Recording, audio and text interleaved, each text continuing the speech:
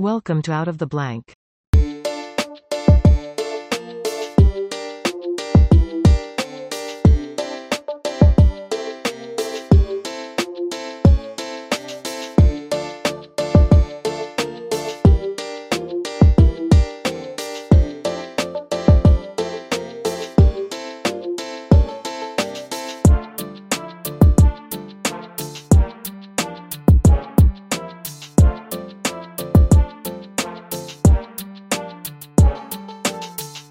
Welcome to another episode of Out of the Blank Podcast. We have a special guest, Don. It's a pleasure to have you on the show. Can you please introduce yourself to everyone out there listening?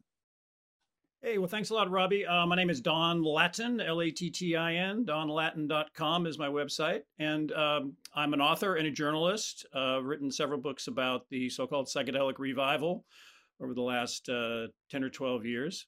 I was a reporter for many years at the San Francisco Chronicle, covering religion, spirituality, psychology, kind of religion broadly defined, as we do here in San Francisco.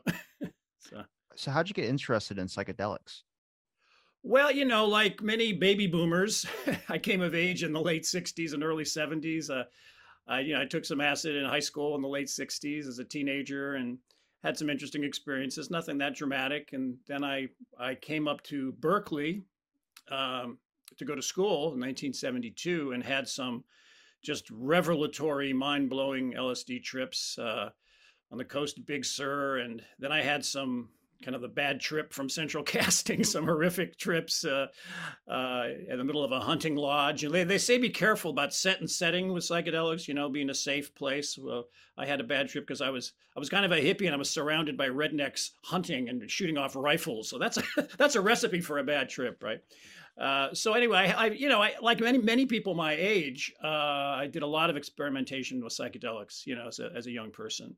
So that's how I originally got interested in it. And I did have, some very profound mystical revelatory experiences. And I always was kind of wondering, well, what is going on with that? And it did spark an interest in meditation and kind of religion and spirituality. And it's one of the reasons I wound up kind of specializing in that as a reporter, not just writing about psychedelics, but writing about religion, spirituality, psychology as a journalist. So, and then eventually I wrote the first of three books on this. This is one that's called The Harvard Psychedelic Club, which came out in 2010. So it's about 12 years old, by HarperCollins. And that's a group biography of four guys who came together at around Harvard in 1960. Timothy Leary, Richard Alpert, who went on to become the spiritual teacher Ram Dass, Andrew Weil, the holistic health and integrative medicine guru, and Houston Smith, the professor of religion and philosophy. So it's that book, which did fairly well, really looked at the whole psychedelic 60s through the story of these four guys. And then after that, I've done a couple other books. I want to ask about those four guys. Do you think they really unlock something with this mystical drug that everyone talks about unlocking your? I've never taken it. I've never taken acid, never taken LSD. I feel like I would have a horrible trip, but I've heard great experiences from people, and it had me looking into the history of it, obviously getting involved with the government a little bit as well too. But then when I came across Timothy Leary's name, and he was kind of like this guy that felt like he should give the key to everyone to be able to unlock this potential out of this drug as well too. And he was also the person that said the set and setting kind of phrase. And it had me wondering who this character was and knowing more about him and also the other people that were involved. Yeah, I'm not exactly sure that Leary certainly didn't come up with the idea of the importance of set and setting. He may have been the one to use those words, but I'm not even sure about that. But anyway, I mean, Leary gets the credit and the blame for a lot of things that are not really appropriate. But yeah, Leary was a fascinating character. I call him the trickster in the book.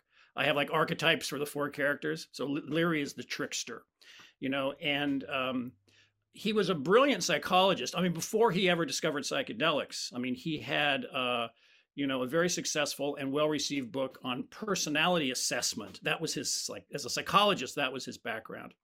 But he was working in the 50s at a psychiatric clinic at Kaiser Hospital, actually in Oakland, not that far from where I live. And he determined that, traditional talk therapy really wasn't working that well for people. He did a little study of, patients who were waiting to be treated and those who got treated at the clinic, and sort of lost his faith in traditional, Freudian or behavioral psychology, and was kind of ready to find something new when a friend turned him on to mushrooms in the summer of 1960 on a vacation in Mexico. And he had a very profound experience, sitting around a swimming pool with a bunch of friends and kind of rolling around with one of his many girlfriends at the time. It was like a party, really. It wasn't a controlled clinical trial or anything. It was basically a party around a pool in Mexico at a resort.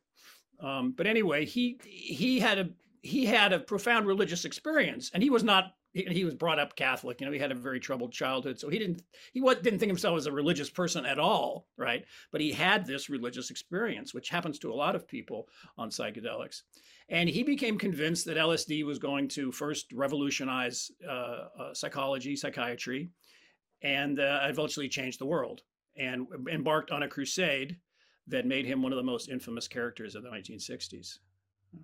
I mean, when it comes to a religious experience, I mean, I definitely understand it better than talk therapy. I mean, everything I've ever heard is like going inside someone's mind and trying to unlock something. And people don't even know that they have demons, that they end up finding their demons on this trip and, befriending these demons. I've had plenty of friends explain their trips. It was an area about almost a year ago where I was really astounded by just people's experiences. I'm going to ask you what one of yours is at one point in this show, but it's just interesting to see its kind of growth from there. But it had me looking into, especially recently, was the war on drugs and trying to understand what this was and learning more about the hippie movement. I mean, this is a whole time my generation knows nothing about.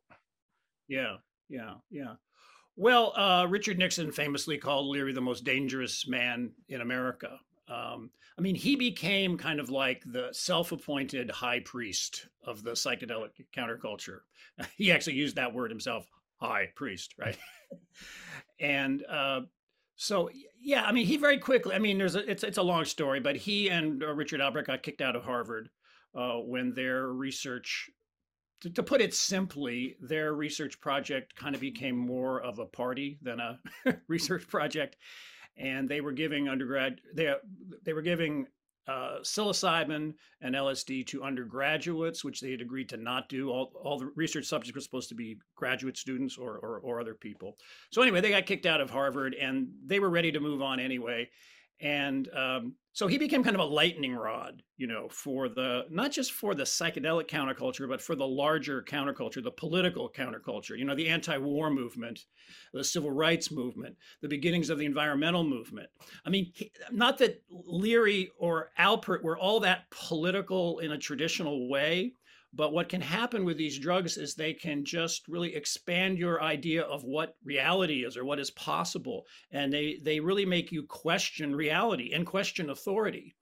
And that's what Leary was all about, is questioning authority. His mantra, turn on, tune in, drop out. It was like drop out of the system, man, drop out of the rat race, the consumerist, materialist culture of the 1950s. The subtitle of Harvard Psychedelic Club is, what is it? How Timothy Leary, Richard Alpert, Houston Smith, and Andrew Rao killed the 50s and ushered in a new age in America. So they were they were obviously the only ones doing this, but they were also kind of shameless self-promoters. So they really courted the media, got a lot of media attention, and became kind of the two symbols of the psychedelic counterculture, which the government did find dangerous on a lot of levels.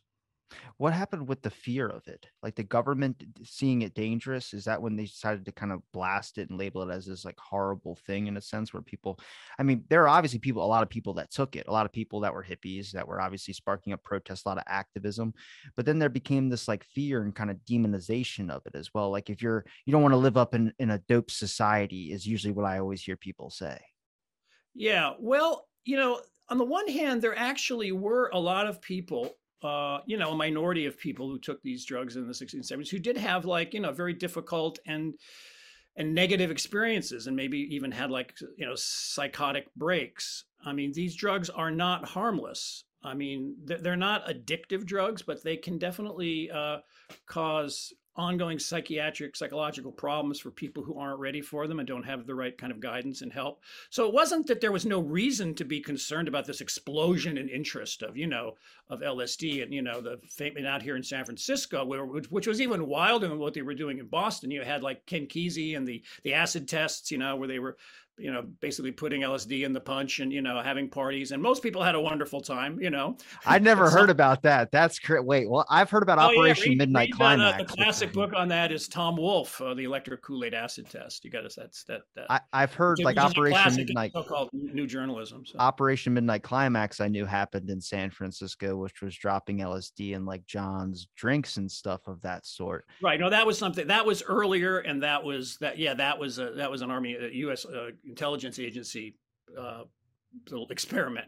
No, this was not the government. This was Ken Kesey, who was like a very famous writer at the time. He wrote Sometimes a Great Notion and One Flew Over the Cuckoo's Nest. So he had this band called the Merry Pranksters, which was right between the kind of beatnik scene and the hippie scene, like in the early 60s. And they had this, Dayglow bus, and they sort of a lot of the like stereotypes of the '60s, come out of the sort of Merry Pranksters and what Kesey was up to.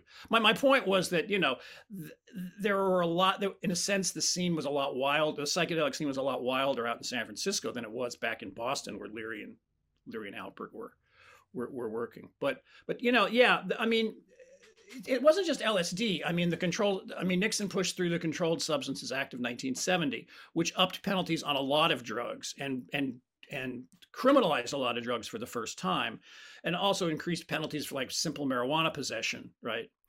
And there's a famous quote. I'd have to look in the book to get the exact quote, but it was Ehrlichman, one of Nixon's top aides, like I think chief of staff or something, who basically confessed years later, well, we couldn't go after black people for supporting the civil rights movement or protesting. We couldn't go after the hippies and the new left anti-war demonstration people for protesting. That's legal. But we could go after their common pleasure, which was, marijuana, and psychedelics.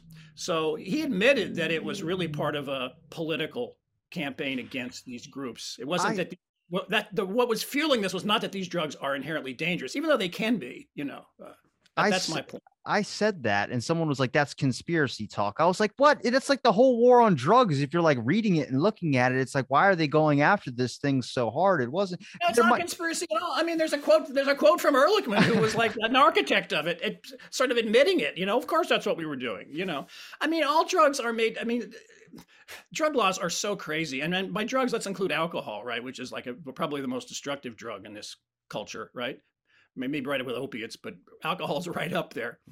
Like prohibition, right? Back in the 20s, a lot of that was a reaction against like Irish people and Italians who were considered like, sort of outsiders or deviants in American culture at the time. People forget this, right?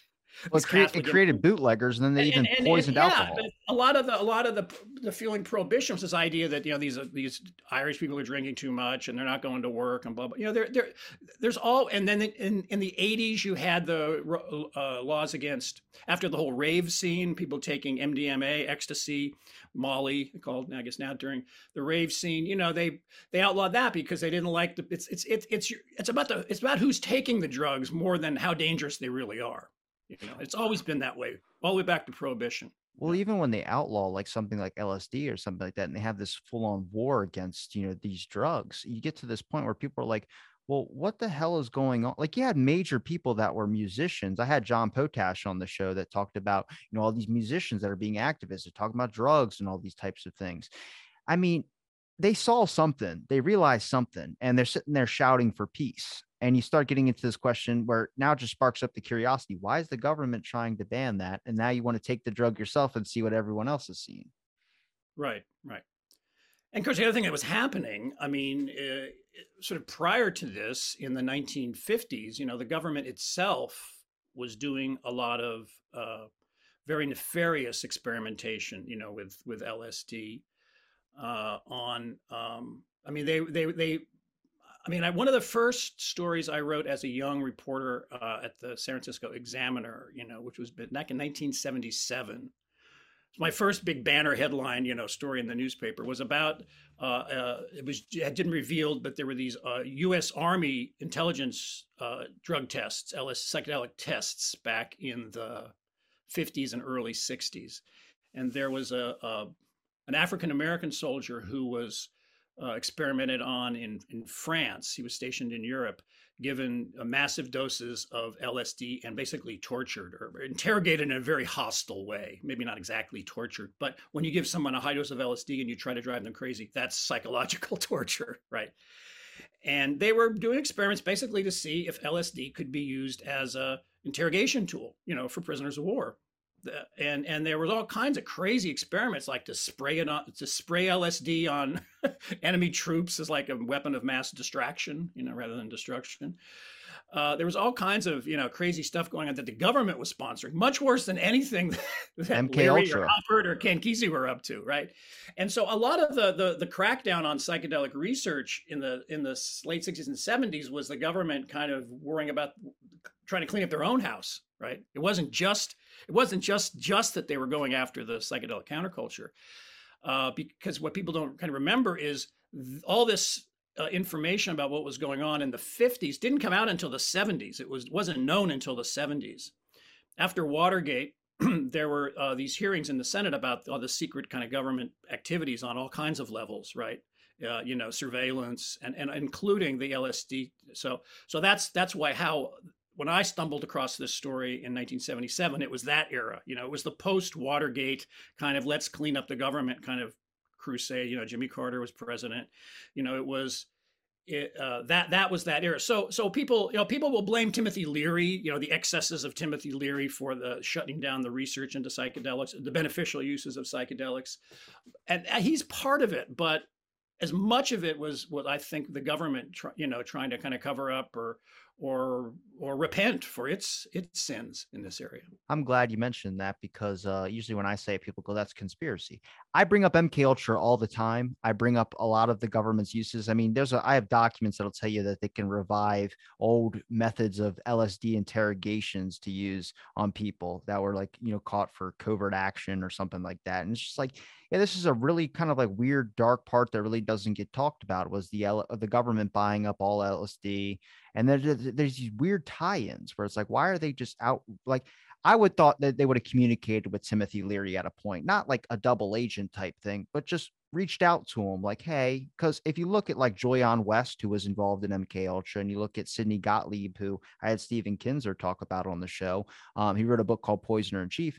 They're from Harvard or Yale, and they're psychologists. And I'm like, that fit Timothy Leary's description perfectly. And it had me just interested, like, has education systems or just systems in general, normal stuff that's to an average civilian, always had this kind of influence or this experimentation on these types of drugs? Not exactly sure what you mean by the question, but has I there mean, always been like influence from psychedelic drugs and like just experiments on them, not just government stuff, but I mean just classical schools as well too. I mean, yeah. So LSD was basically it was synthesized by this Swiss chemist Albert Hofmann in the late 30s. He didn't really discover what he had on his hands until towards the end of World War II, right in the 1940s. And this was an amazingly powerful psychedelic drug. I mean, they already had mescaline had been synthesized, so there were psychedelics. Of course, there were it's a long history of sacred plant medicines and indigenous culture and all that. That's something else. But it was really the discovery of LSD by Hofmann, but in the mid 1940s. And very soon after that, I mean, all kinds of things were happening simultaneously. I mean, Sandoz, which was it's a big drug company, right? They were looking for some way to market this and how to use this drug. So they were sending free samples out to psychologists and psychiatrists all over the world.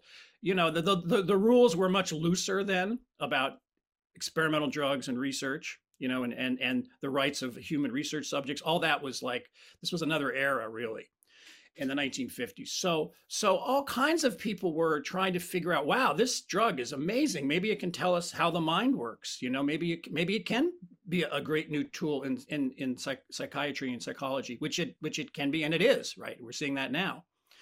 But at the same time, you had the government, and this was the Cold War, right? There was all this paranoia about the communists, right? I mean, and it was really what started this is there were reports that the Soviet Union had purchased like something like 30 million doses of LSD. Like the CIA heard about this, and so they were basically, it was sort of like a Cold War around psychedelics. Both the Soviets and the Americans and other countries were wondering maybe we can use this drug for, intelligence or military purposes. So, both sides in the Cold War were doing this experimentation.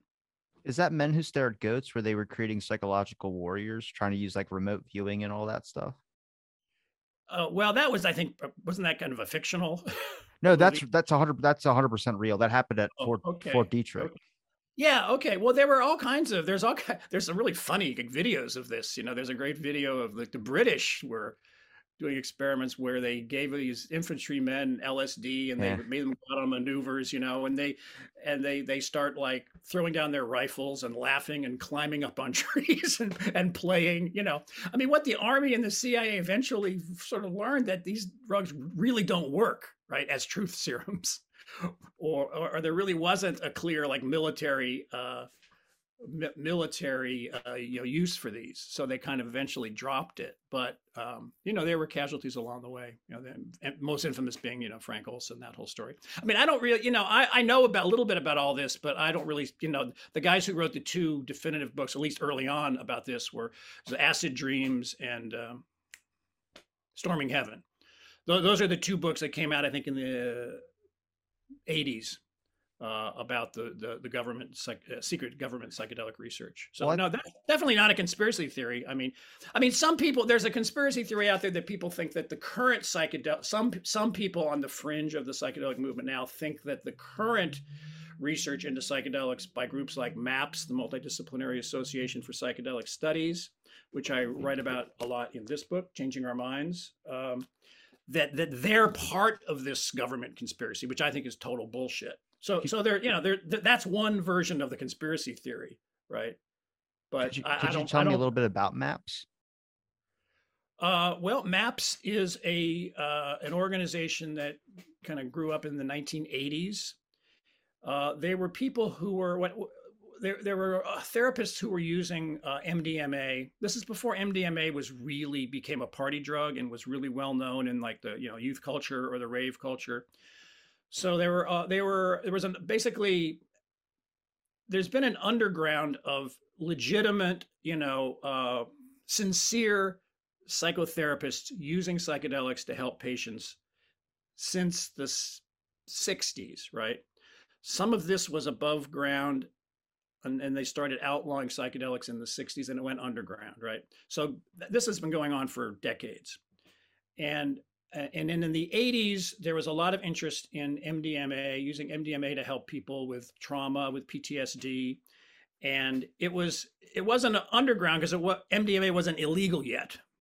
But what happened is then MDMA got discovered as a party drug, right? And then the government cracked down on it.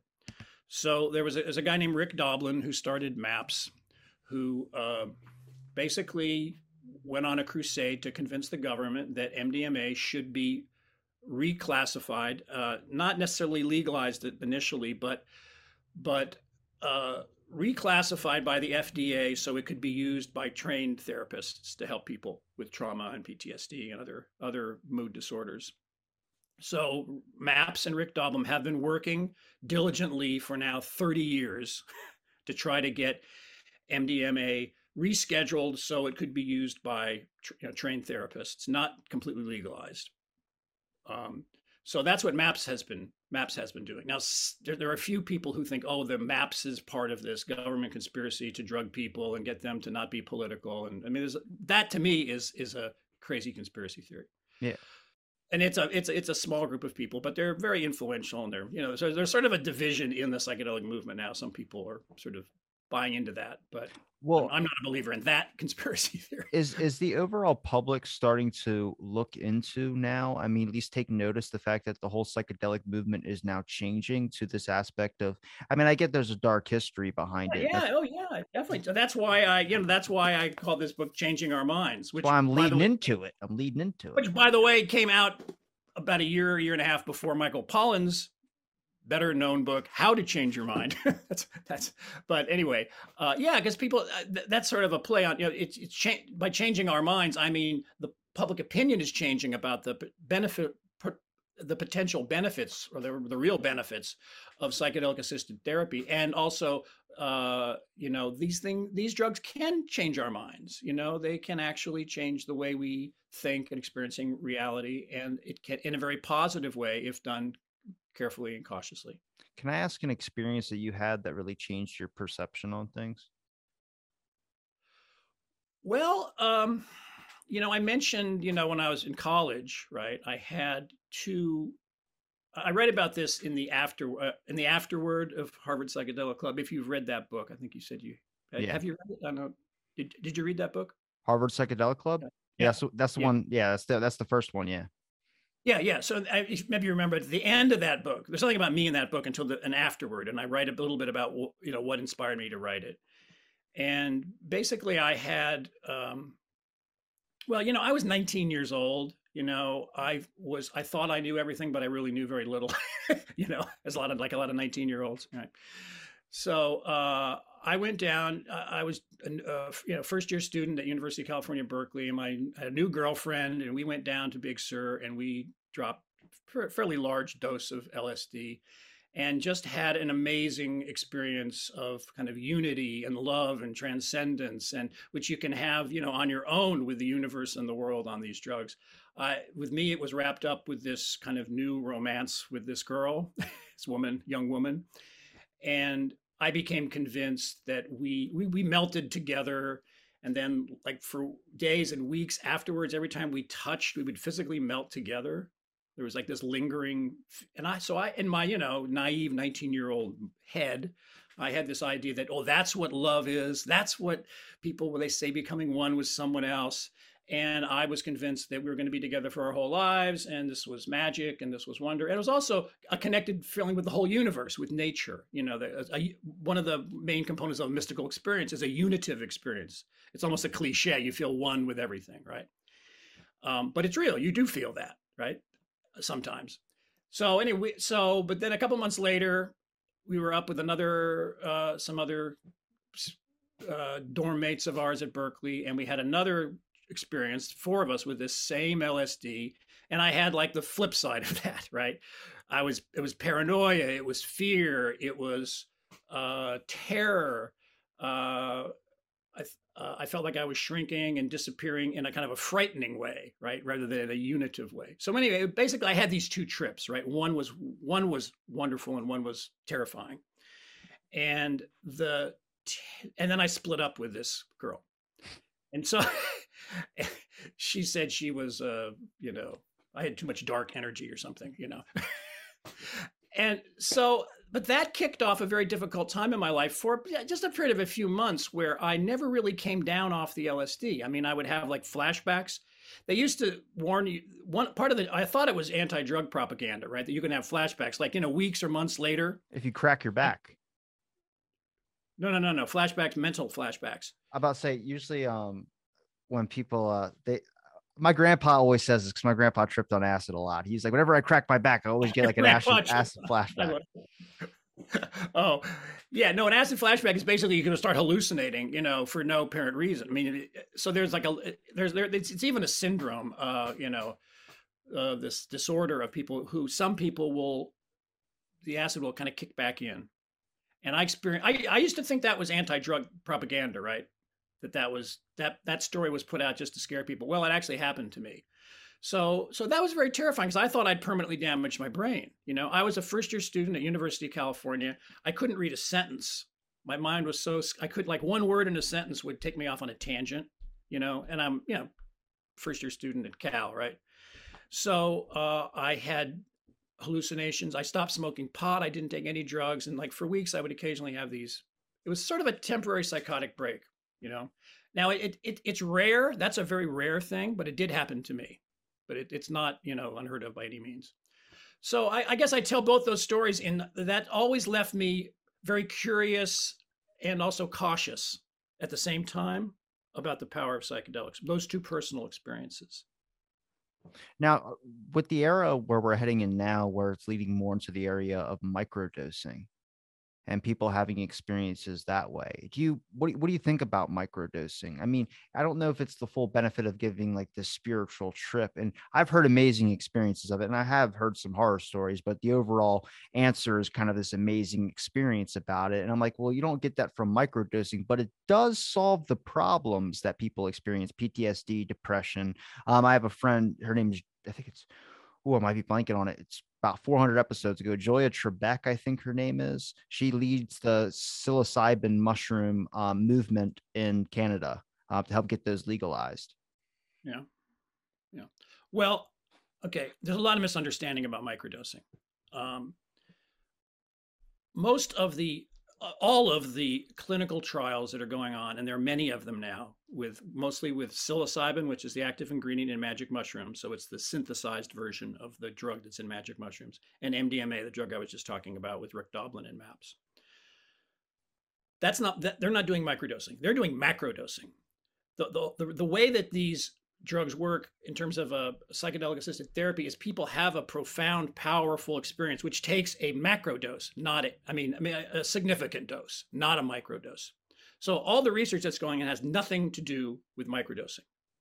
Microdosing is a movement of people who believe that taking a very small dose, right, like a tenth of a normal dose of whether it's LSD or mushrooms, which are usually the two that are used, it's supposed to be a dose where you don't feel anything. Like it's a subliminal effect, right? A true microdose, like if you take something and just the colors seem a little brighter, or you feel a little like you're a little high on psychedelics, that's too much for a true microdose. Then you should take less the next time. So that's what a microdose is, right? But people say that doing this on a regular basis, I mean, one of the protocols, Jim Fadiman, who wrote a book about this, who's an old psychedelic researcher from way back and a friend of mine, what you take a microdose one day, 2 days off, and then the next day you do another microdose, right? And a lot of people report that it improves their, in subtle ways, right? It improves their mood. It may improve creativity, may help with depression. I'm basically agnostic on it.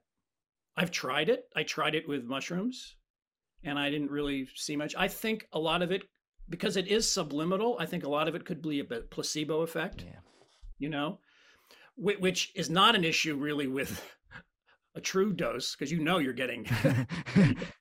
I mean, that's why a lot of that's a whole other side. This double-blind, placebo-controlled study with high-dose psychedelics is kind of silly, because everybody knows who's getting the real dose and who's getting the placebo on these clinical trials.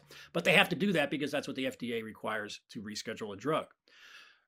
There is some research. There finally is some research coming out with microdosing, not just anecdotal accounts of people saying, "Oh yeah, wow, man, I did this and I feel so much more creative," or actual studies where they could try to measure effects of microdosing, and it's been very mixed. And it seems to be pointing to the fact that a lot of this may be placebo effect. I'm not against the placebo effect. I mean, if you think it works and it makes you happier, great, right? But I'm a little skeptical personally about microdosing. But it's kind of too soon to really say definitively. I would say you'd have to go all in and just do a trip, do a macro dose or something, because the experiences I've heard of people where they talk, I mean, I've seen people that were completely atheist and never believed in religion start to become spiritual after that, or believe in something. Yeah, that's not going to happen. That's not going to happen with a microdose unless you're like incredible. I mean, the other thing is people are all very different about how sensitive they are to these, and it's a very individual thing. You never know what's going to happen till you do it yourself. So there's that part of it. But yeah, the microdosing is, I don't think it's going to hurt. A lot of people, they say they're doing a microdose. They're doing what I call, or other people call, a museum dose. A museum dose is like just enough that you could still maybe go out and walk around in the world, maybe even drive, although that's probably not advisable, and go to a museum, right? And look at art while you're slightly high, right? Just to get it, that's just one example. To get a deeper appreciation of art or something, right? That's a museum dose. That's not a microdose. A microdose, you shouldn't even have any sort of conscious level. You shouldn't have. It should be totally a subliminal effect for a true microdose. Do you think that an actual like macro dose, do you think it could actually lead to just, I mean, major strides in innovation and just progress in a lot of ways? Like we know about like peaceful like progress in that sense, but I mean, I've heard people say like people like thoughts of AI getting linked with LSD and just getting linked with tripping. I mean, even Kerry Mullis, who invented the PCR test, he did that while he was on acid. Yeah, no, there are others like the guy. What's his name? Douglas. Wrote this book a long time ago, Robbie. So excuse me, but You're good. Engelbart, I think the guy. He's the guy who invented the mouse, the computer mouse. Holy shit. Thank God for that guy. Yeah, yeah. He invented the mouse, and he says he got the idea for that on LSD. Steve Jobs has said that his trips kind of helped him come up with the concept of Apple. So yeah, that is totally understandable because what these drugs do is they kind of radically shift your perception of yourself and the rest of in the outside world, self and other. They really can put you in and that's why they're so effective for treating things like can be effective for treating things like depression or PTSD or addiction. It's basically it's psychological and it's spiritual in my it's those things are all mixed together. It's basically reimagining yourself and connecting with a sort of quieting down the normal I, me mind, the egoic self, right? That's always like sort of worried about our own kind of identity and stuff. Blowing that away, you could call it ego dissolution, right? Where your normal small self, kind of I, me, my, uh, consciousness either subsides and you feel like you're connecting to some cosmic higher consciousness, and it can feel like a true self, right? Or another self. And it's that experience. And I've interviewed a lot of people, like research subjects in these clinical trials, who like cured their PTSD, cured their depression, cured their, substance abuse. And I think what happens it's just this radical re-understanding, reimagining of how your sort of mind relates to the rest of the world and other people. And the power of that can kind of shake people out of an old pattern, whether it's like being an alcoholic or depressed, especially when it's done with a trained guide or therapist who knows how to deal with these states. I'm not talking about just taking acid and going out to a party or something. I'm talking about in a controlled setting with a trained guide. If I toss this out to you, which is like a recommendation for something that maybe would be a good idea to do, would it be easier to have like individual guides and have a whole system, like I wouldn't say a business, but like a little therapy thing? I know people have retreats that they go to and they can try these drugs, but like, I mean, do you think one day it'll get to the point where it's on like a street corner where you can actually see people go in and explore? Yeah, that's what's happening right now. That's what's really interesting. I mean, there's a big debate about the whole medicalization of this, So the goal of the people who have been pushing for decriminalization of psychedelic assisted therapy is exactly that, to have like an above ground, therapy centers or there's therapists who are already therapists, but can basically psychedelics will be just another tool in the toolbox of therapy along with like traditional antidepressants, SSRIs, which do help a lot of people but don't work for millions of people, right? So yeah, just another tool. So that's starting to, I mean, there's been an underground therapy, psychotherapy thing going on for decades. It's coming above ground now.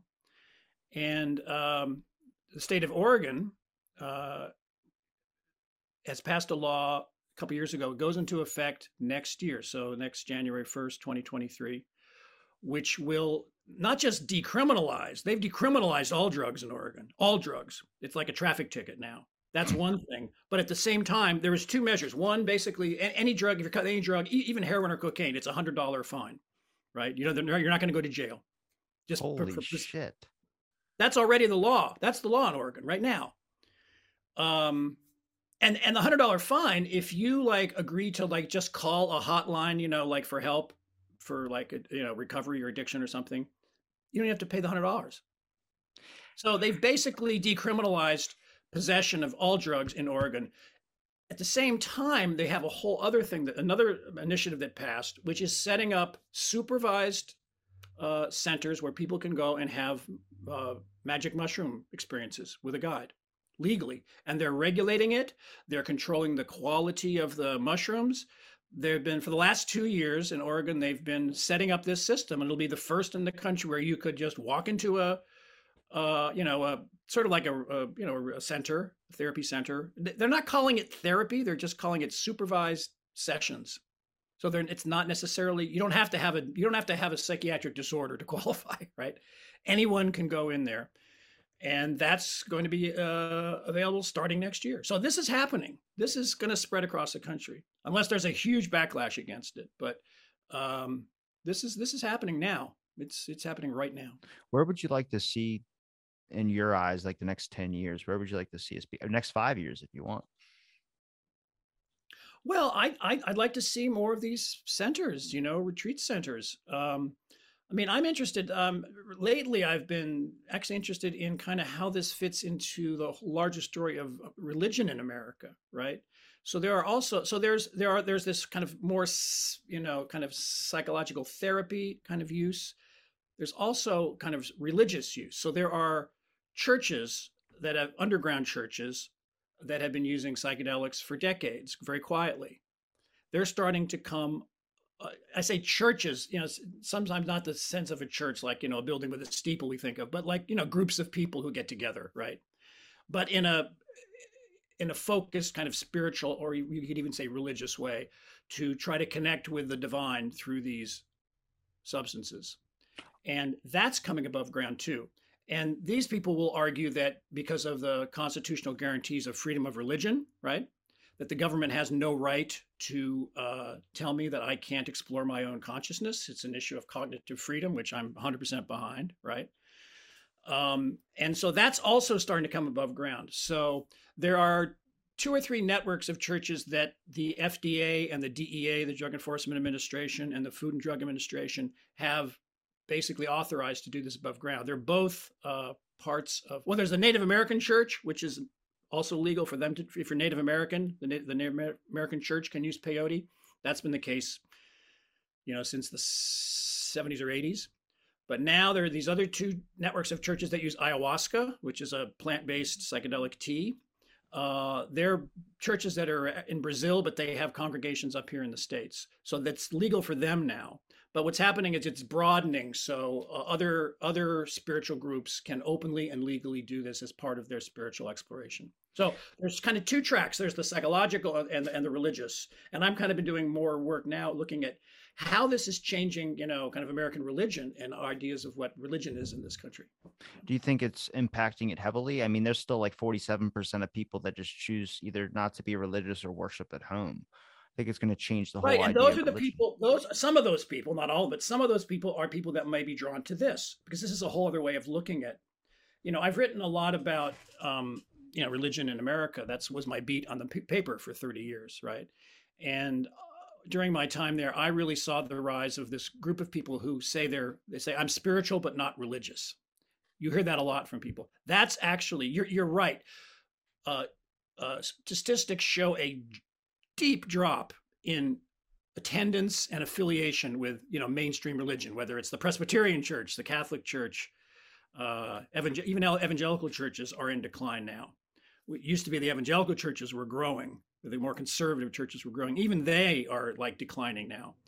And the largest religious cohort group in the country now are some people call the nuns, not N-U-N-E-S, N-O-N-E-S, nuns, as in, well, I'm spiritual, but not really interested in none of the above, right? I always hear it. The nuns, right? And these are people who call themselves spiritual but not religious. So I've been writing a lot about those people, and it's a much more amorphous kind of a spiritual path. but there are, a lot of small groups, meditation groups, even like Bible study groups. I mean, people who stop going to church, they don't all stop believing in God, or maybe they have a different idea of God, a different definition of God than they used to. So I think we're in a really, and you said how widespread this is, like with one of your questions. It's just starting.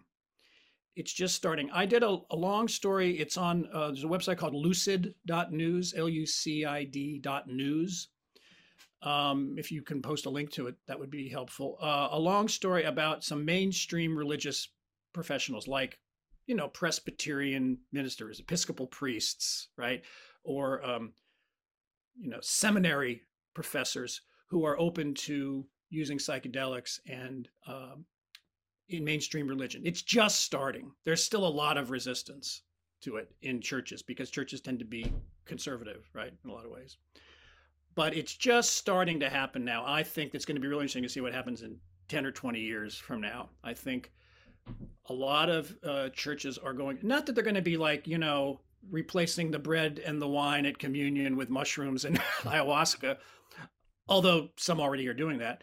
But that say there'll be, like a church retreat where once a year people from the church will go and have an experience with, say, mushrooms or LSD or MDMA and talk about it and try to integrate it into their understanding of their faith, understanding of Jesus, looking at this in a new way. And that to me, that's really interesting, that how that is changing people's ideas about the divine and how they relate to that.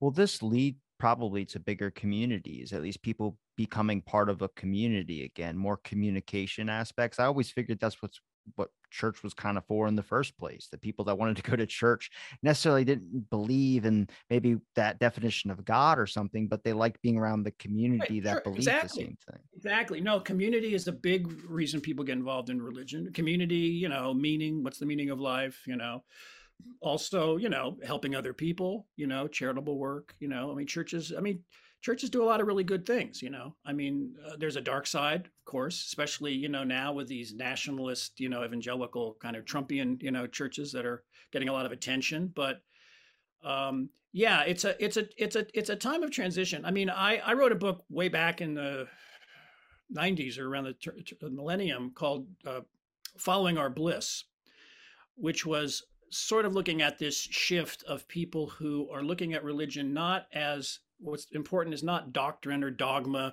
or denominationalism, but personal spiritual experience, right? A powerful personal spiritual experience with the divine as you define it, right?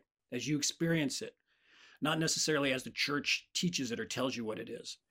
And that it's those people that are, I think, part of the spiritual but not religious crowd. And these are not, most of these people are not using psychedelics. They might be using meditation or yoga or other techniques to have spiritual experiences.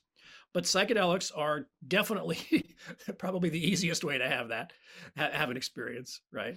Some people say it's too easy, but that's not. What do you think about just people's, I guess, never ending quest to try and understand consciousness? It's been a question I've asked people who literally, as a scientific study the area of consciousness, and hearing the reply, we don't know what it is. We have ideas, but nobody has a specific point. And I just go, if that doesn't get you interested in trying to understand what that is, that's why there's astral projection, there's lucid dreaming, there's all these different realms of consciousness. And I pulled up an article that was on the CIA, one of their documents, talking about the gateway experience, where they look into everything, the consciousness circle or the energy field around your head, and they had diagrams that were depicting it. It's like, so it's not new. This has been a revelatory old term for a really long time, and we're like now starting to see at least public media attraction to it. Right. Well, I just actually, the last article I wrote for this website I mentioned, lucid.news, is about a new book that's out called The Varieties of Spiritual Experience. But one of the co-authors is one of the researchers at Johns Hopkins, which is the leading place where they're doing psychedelic assisted therapy work. Anyway, that's a play on a famous book that William James, who is the father of American psychology, wrote called The Varieties of Religious Experience. They're calling their new book Varieties of Spiritual Experience. Obvious play on that. Yeah. So yeah, so James was this is so this was this book came out in 1902, right? This is more than 100 years ago. This exact same question of what is consciousness? I mean, what is how are we aware of our own self, right? And when we connect to some thing that feels like a cosmic consciousness or a collective unconscious. Carl Jung, this famous Swiss psychologist, called it the collective unconscious. When we connect to that, are we really connecting to something that's out there, like our brain is like a radio kind of receiver, right? Or is it all in our head? It's just a projection, you know? So the people who don't believe in the divine or the supernatural say it's all in your head, right? You're not connecting to anything. It feels like you are, right? But it's all in the brain, right? It's not, you're not connecting to some. So these are people who would not believe in like telepathy, right? Or different kinds of paranormal phenomenon. And you know, and there is actually very little evidence. There's been very little research actually proving that paranormal phenomenon are real, you know? The people have been trying to like prove this forever, right? Well, but that's the question. Like, what is happening when you connect to this ultimate reality, this divine presence, this collective unconsciousness, whatever you want to call it? Is there really something out there or not? And science hasn't answered that question really. It's called the hard problem of consciousness, and we're really no closer to understanding that than we were 100 years ago when William James wrote The Varieties of Religious Experience. Um, so I'm kind of agnostic on it myself. I mean, I'm a journalist. I'm pretty skeptical. So I don't really fall into the believer category or the joiner category too easily. I try and understand it. I think you could probably get caught up in your own head, and a lot of stuff can just be things that our brain does that might be mixed into a batch of something like that. But it seems like, I mean, I've never taken acid or LSD, but from the experiences I've heard, it seems like it takes you out of yourself and adds you into a bigger whole, which is the world. Well, I've smoked pot plenty of times, but that's my whenever I explain a pot experience, people go, "Did you take mushrooms?" And I've always had a really adverse reaction to marijuana that gave me these and I would explain them. I've explained a couple on the show before, these real psychedelic trips. And I mean, I don't know what that is, but that's my reaction to marijuana. And that's why I kind of stayed away from it, because they were always horrible freaking trips. But they were something that I would explain to someone and people would just look at me like, "You were dosed something." I was like, "I wasn't dosed. It was just Well, pot." But you're probably Robbie. You're probably very sensitive to it. I mean, I don't like the marijuana. I get kind of paranoid sometimes with marijuana. I don't with mushrooms or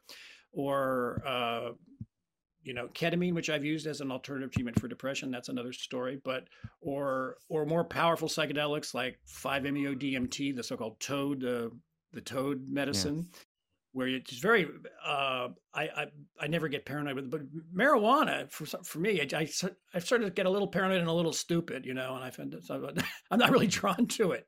But some of the marijuana today is so strong. It's such a high THC content that it is like a psychedelic experience. It really can be. well, So I have ADHD. It scared me so, and I looked it up. Some people with ADHD and other disorders have sometimes an adverse reaction to it. And I was just like, well, it scared me off taking anything stronger than that. If I can't handle that basic, and that's what everyone kind of normally does, it's like I don't want to have and I'm missing out on that. One day I might take LSD or something like that, but it's that fear of not coming back, which is what gets me. Is like I don't want to right, right. trip and then You have never to come back. remember that you are coming back. It can feel like you've died, and if you go into it with that understanding, and you have a guide, right, who can reassure you, it can be very healing in a lot of ways. It really can. But these clinical trials that they're doing, and when they're setting up these new clinics that are just starting in Oregon, which I mentioned, they're going to screen people. You have to go. You will do a battery of medical tests, or you'll fill out forms. Like if you have a pre-existing psychological condition, whether it's bipolar or maybe a attention deficit. I don't know if that would disqualify you. But anyway, these are people who have studied this and know, that if you have this kind of a pre-existing condition, maybe this is not for you, right?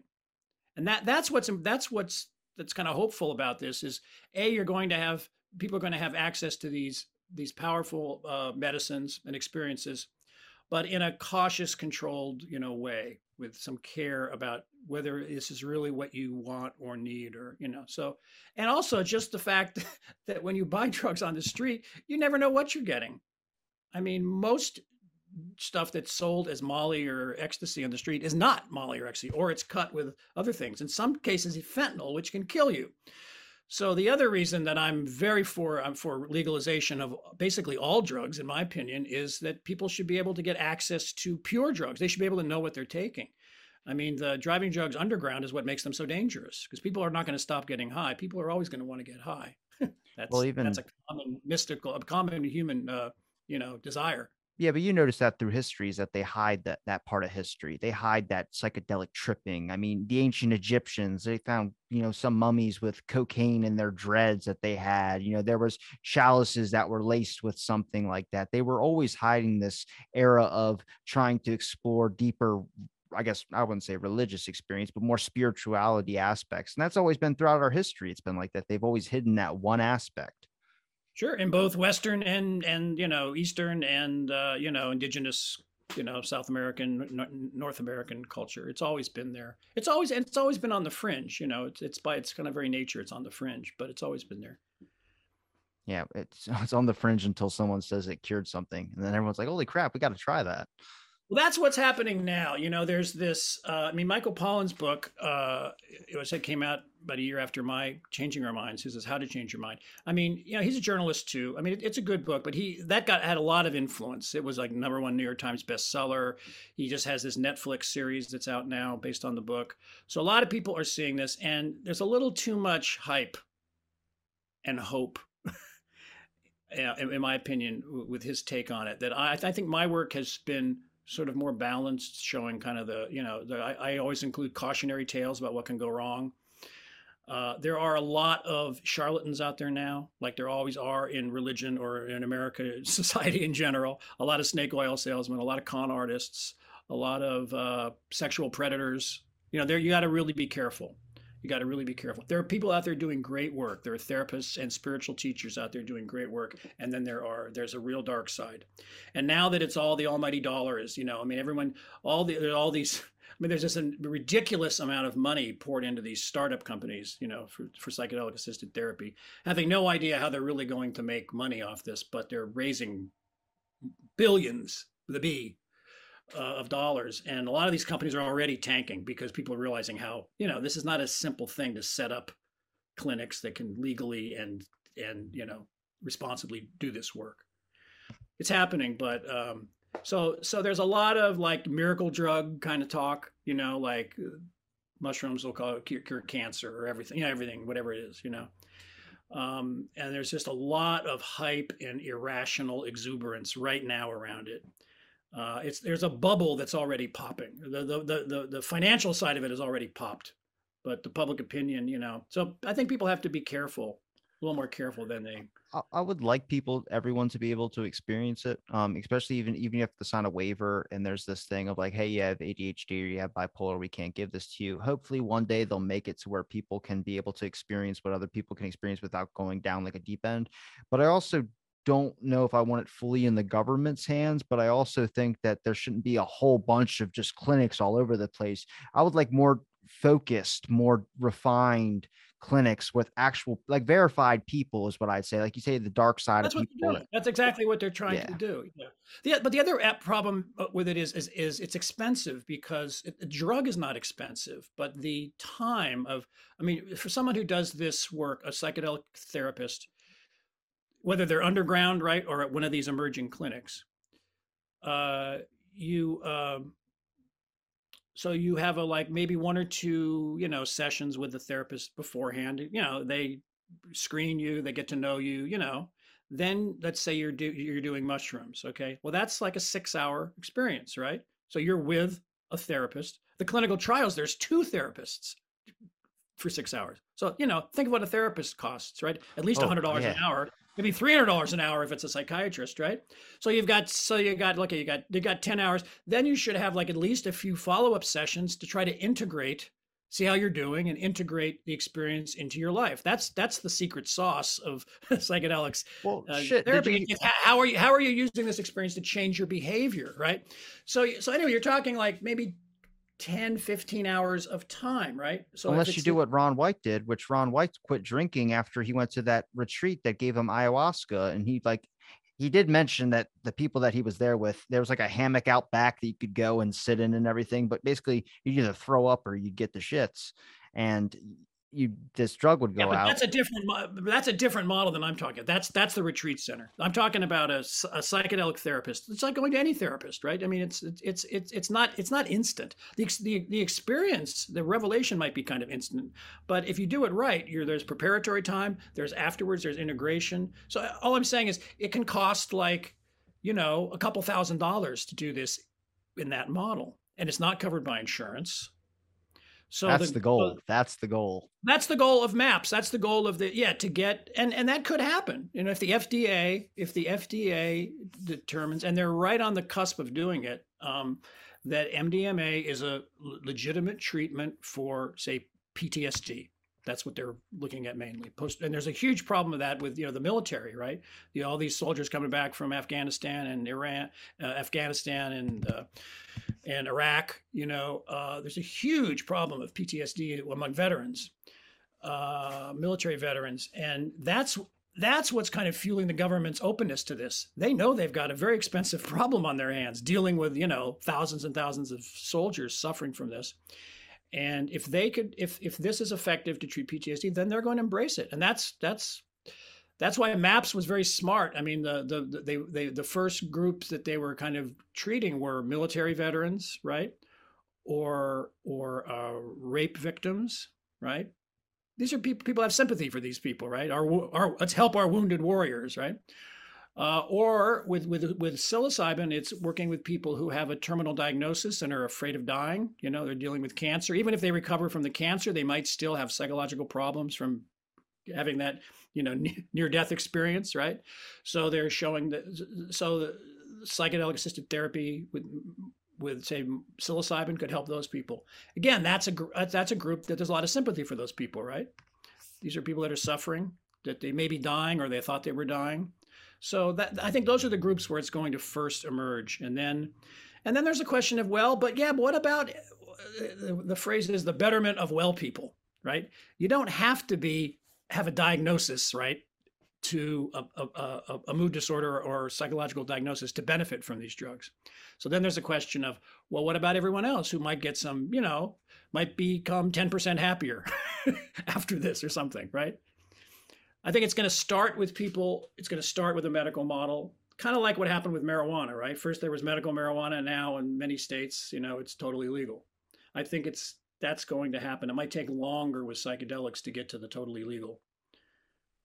I think we'll get there eventually. I can see it being a more widespread thing. The amount of time in the past couple of years I've seen people talk about it more casually, about tripping or doing something like that. And I'm in an area where it's highly illegal. So it's like, Where are you? I'm in Maryland. So Yeah. yeah, I mean, when I hear people talk about it, it's less stigma to it. And you start realizing it's going to be like one of those things where, like, under the guise, when you're not paying attention to it, it's just going to become way more normal to the point where they're just going to legalize it because everyone's already doing it anyway. And I hope it goes in that direction. I hope people get to experience if they want to experience it. I think making that choice is, everyone's kind of decision. It's like any kid that's turning 18 or 21 is going to have to come to grips with the fact that they're going to have to make a decision whether they choose alcohol or they choose drugs or not. They're going to come across it at one point in their life, and whether they get stuck to it or whatever, it's their decision to make. I think every parent has to make that kind of conclusion with it as well too. I think the best way possible to make sure it's a great experience is making sure that it is that set and setting, that they make sure that they have someone there that can walk them through something and not be like, I mean, when I tried pot for the first time was not a good experience at all. It was like eighth grade, like hiding, waiting, thinking you're going to get caught. You didn't even get high really the first time, but it's always those situations. If you cause people to go underground, you put them in more danger by making them go to this secret Right. location. That fuels the bad trip. That fuels the fact that you're breaking the law and you're paranoid or worried about that. You're not necessarily paranoid. It's a legitimate worry if they can throw you in jail for smoking a joint or, eating I mean, it's kind of ridiculous that these mushrooms, which grow everywhere out of cow shit, right?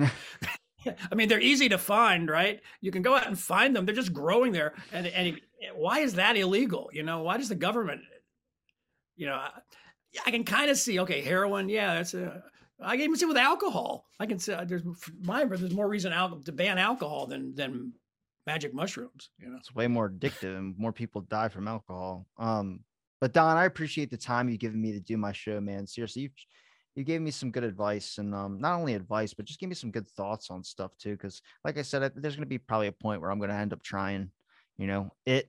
Hopefully, I get the right setting situation, have someone that's able to walk me through it as well too. But I think it's good to get this out there just so people out there listening start having a different opinion on it. You're ingrained with the media or this long narrative of drugs are bad and all this type of thing. It's like a lot of people are casually doing drugs. They just don't talk about it. But where can people find your links, your website, your books, any social media profiles you have that you want people to follow you on? Well, probably my website is donlatin.com, DONLATTIN.com. And I have 6 books out. There's little write-ups about the books, reviews of the books. I have on that page a stories link for more recent stuff I've been doing. Because I've been writing for this website, lucid.news, and other magazines and newspapers. So that's the best place to see. Also, I am writing a series of articles. We're going to calling it God on Psychedelics for lucid.news. So there's some of that. If you go to lucid.news, lucid.news, it's an interesting psychedelic news website. They're doing some really good work. And put my name in, you'll see about 10 stories I've written for them, and more recent stuff than the books. So. Well, I'm going to link all your links in the description, Don. Seriously, it's been a pleasure chatting with you. You're Hey, welcome back you too, anytime. Robbie. And Okay, thanks a lot for having me on the podcast. thanks for listening to this episode of Out of the Blank.